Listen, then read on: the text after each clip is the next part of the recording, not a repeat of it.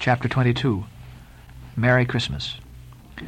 At length, toward noon, upon the final dismissal of the ship's riggers, and after the Pequod had been hauled out from the wharf, and after the ever-thoughtful Charity had come off in a whaleboat with her last gift, a nightcap for Stubb, the second mate, her brother-in-law, and a spare Bible for the steward, after all this, the two captains, Peleg and Bildad, issued from the cabin, and turning to the chief mate, Peleg said, "Now, Mr. Starbuck, are you sure everything is right?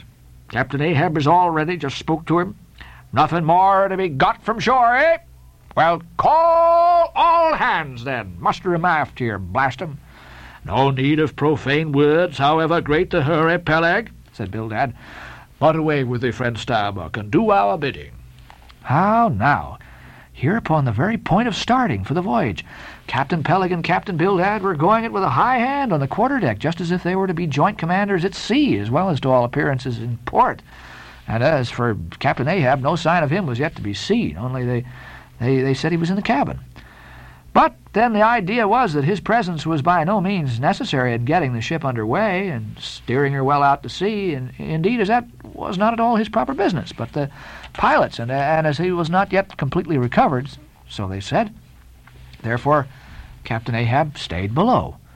And all this seemed natural enough, especially as in the merchant service many captains never show themselves on deck for a considerable time after heaving up the anchor, but remain over the cabin table having a farewell merrymaking with their shore friends before they quit the ship for good with the pilot. But there was not much chance to think over the matter, for Captain Peleg was now all alive. He seemed to do most of the talking and commanding, and not Bildad. "Aft here, you sons of bachelors!" he cried as the sailors lingered at the mainmast. "Mr. Starbuck, drive 'em aft! Strike the tent there!" was the next order. As I hinted before, this whalebone marquee was never pitched except in port, and on board the Pequod for 30 years the order to strike the tent was well known to be the next thing to heaving up the anchor. "Man the capstan! Blood and thunder, jump!" was the next command, and the crew sprang for the handspikes. Now, in getting under way, the station generally occupied by the pilot is the forward part of the ship, and here Bildad, who with Peleg, be it known, in addition to his other offices, was one of the licensed pilots of the port, he being suspected to have got himself made a pilot in order to save the Nantucket pilot fee to all the ships he was concerned in, for he never piloted any other craft.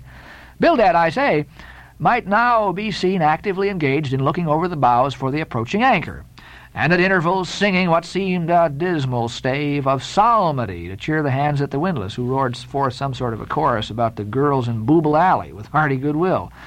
Nevertheless, not 3 days previous, Bildad had told them that no profane songs would be allowed on board the Pequod, particularly in getting under way, and Charity, his sister, had placed a small, choice copy of Watts in each seaman's berth. Meantime, overseeing the other part of the ship, Captain Peleg ripped and swore astern in the most frightful manner. I almost thought he'd sink the ship before the anchor could be got up. Involuntarily, I paused on my handspike and told Queequeg to do the same, thinking of the perils we both ran in starting on the voyage with such a devil for a pilot. I was comforting myself, however, with the thought that in pious Bildad might be found some salvation, in spite of his 777th lay, when I felt a sudden sharp poke in my rear, and turning round was horrified at the apparition of Captain Peleg in the act of withdrawing his leg from my immediate vicinity. That was my first kick. "Is that the way you heave in the merchant service?" he roared. "Spring now, sheephead! Spring and break thy backbone! Why don't you spring, all of ye, I say? Spring! Quahog! Spring, thou chap with the red whiskers! Spring there, Scotch cap! Spring, thou green pants! Spring, I say, all of you, spring your eyes out!" And so saying, he moved among the windlass, here and there using his leg very freely, while imperturbable Bildad kept leading off with his psalmody. Thinks I, Captain Peleg must have been drinking something today. At last the anchor was up, the sails were set, and off we glided. It was a short, cold Christmas, and as the short northern day merged into night, we found ourselves almost broad upon the wintry ocean, whose freezing spray cased us in ice as in polished armor. The long rows of teeth on the bulwarks glistened in the moonlight, and like the white ivory tusks of some huge elephant, vast curving icicles depended from the bows.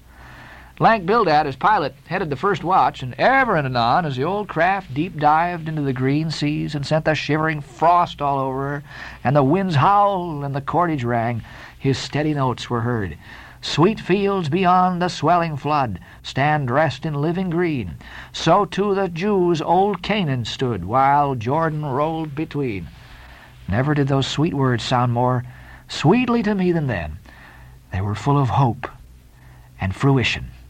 Spite of this frigid winter night in the boisterous Atlantic, spite of my wet feet and wetter jacket, there was yet, it then seemed to me, many a pleasant haven in store, and meads and glades so eternally vernal that the grass shot up by the spring, untrodden, unwilted, remains at midsummer.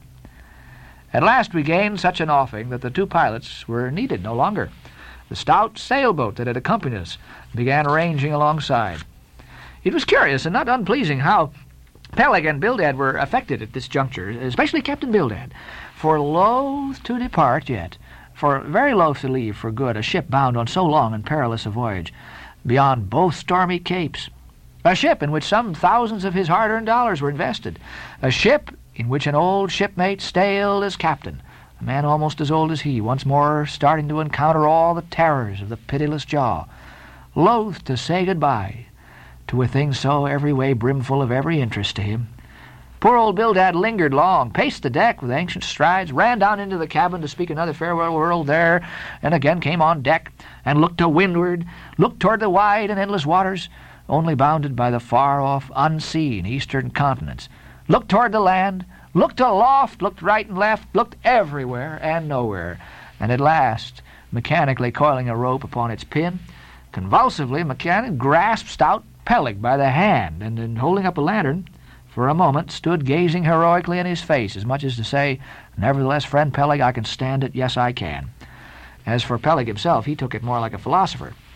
But for all his philosophy, there was a tear twinkling in his eye when the lantern came too near, and he, too, did not a little run from cabin to deck, now a word below, and now a word with Starbuck, the chief mate. But at last he turned to his comrade with a final sort of look about him. "Captain Bildad, come, old shipmate, we must go. Back the main yard there. Boat ahoy! Stand by. Come close alongside now. Careful, careful. Come, Bildad, boy, say your last. Luck to you, Starbuck. Luck to you, Mr. Stubb. Luck to you, Mr. Flask. Goodbye. Good luck to you all. And this three years I'll have a hot supper smoking for you in old Nantucket. Hurrah and away." "God bless ye and have you in his holy keeping, men," murmured old Bildad, almost incoherently. "I hope you'll have fine weather now, so that Captain Ahab may soon be moving among ye.